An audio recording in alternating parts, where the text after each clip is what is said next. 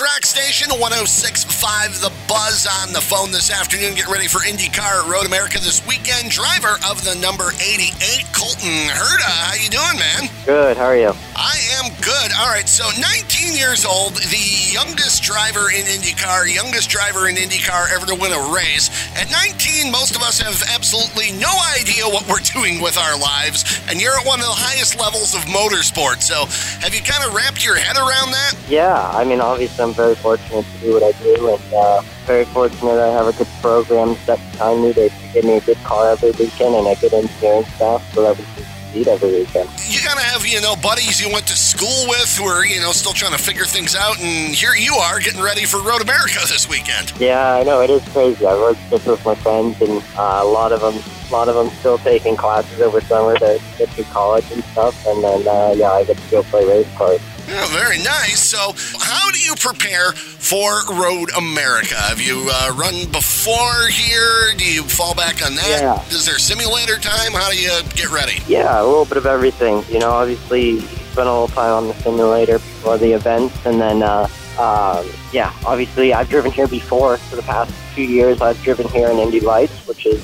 the leader series for IndyCar, so it's like playing AAA ball. But, I have a lot of data to look back on that. I have a lot of reference points about the track that I can go off of, and it really helps smooth the process out of learning the track and getting up to speed.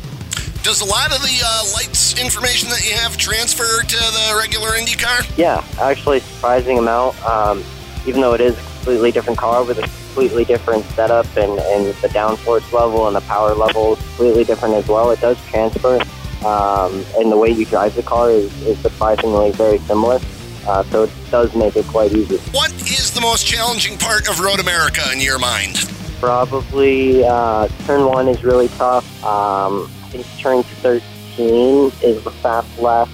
The carousel is really tough. There's a few of these fast corners that are just almost flat, but not quite, and so it makes it really hard to get there and then do it flat. Well, it's one of the more unique circuits in America.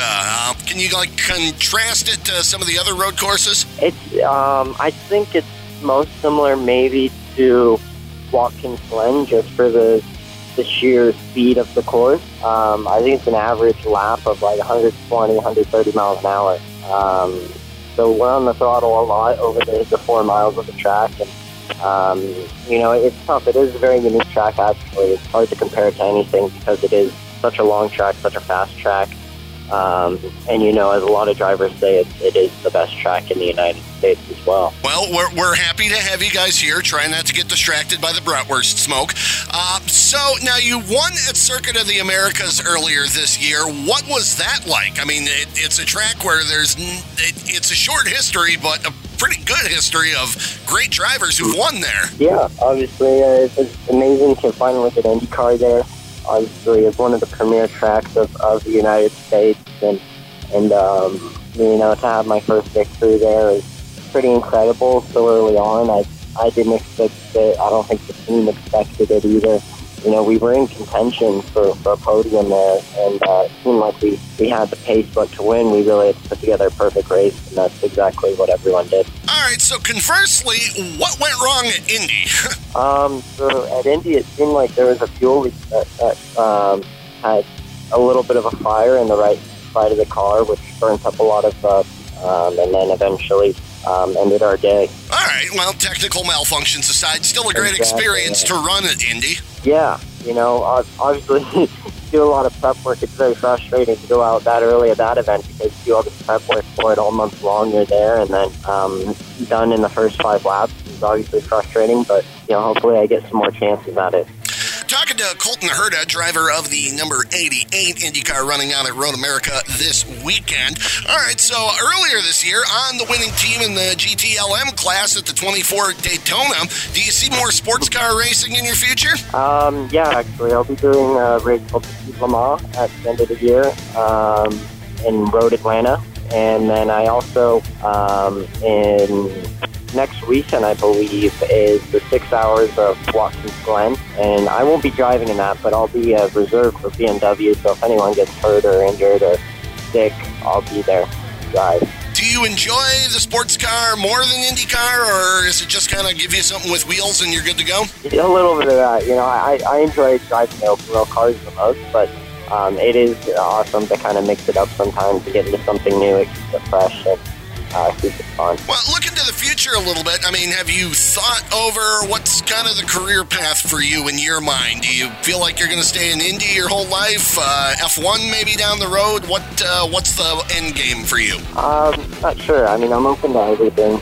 I think obviously right now I'm just focused on IndyCar, but F1, NASCAR, sports cars, I would love to have a bit of a career in everything and try out a lot of different things. So, but as of right now, I'm really happy with where I'm at, what team I'm with, and don't plan on leaving anytime soon.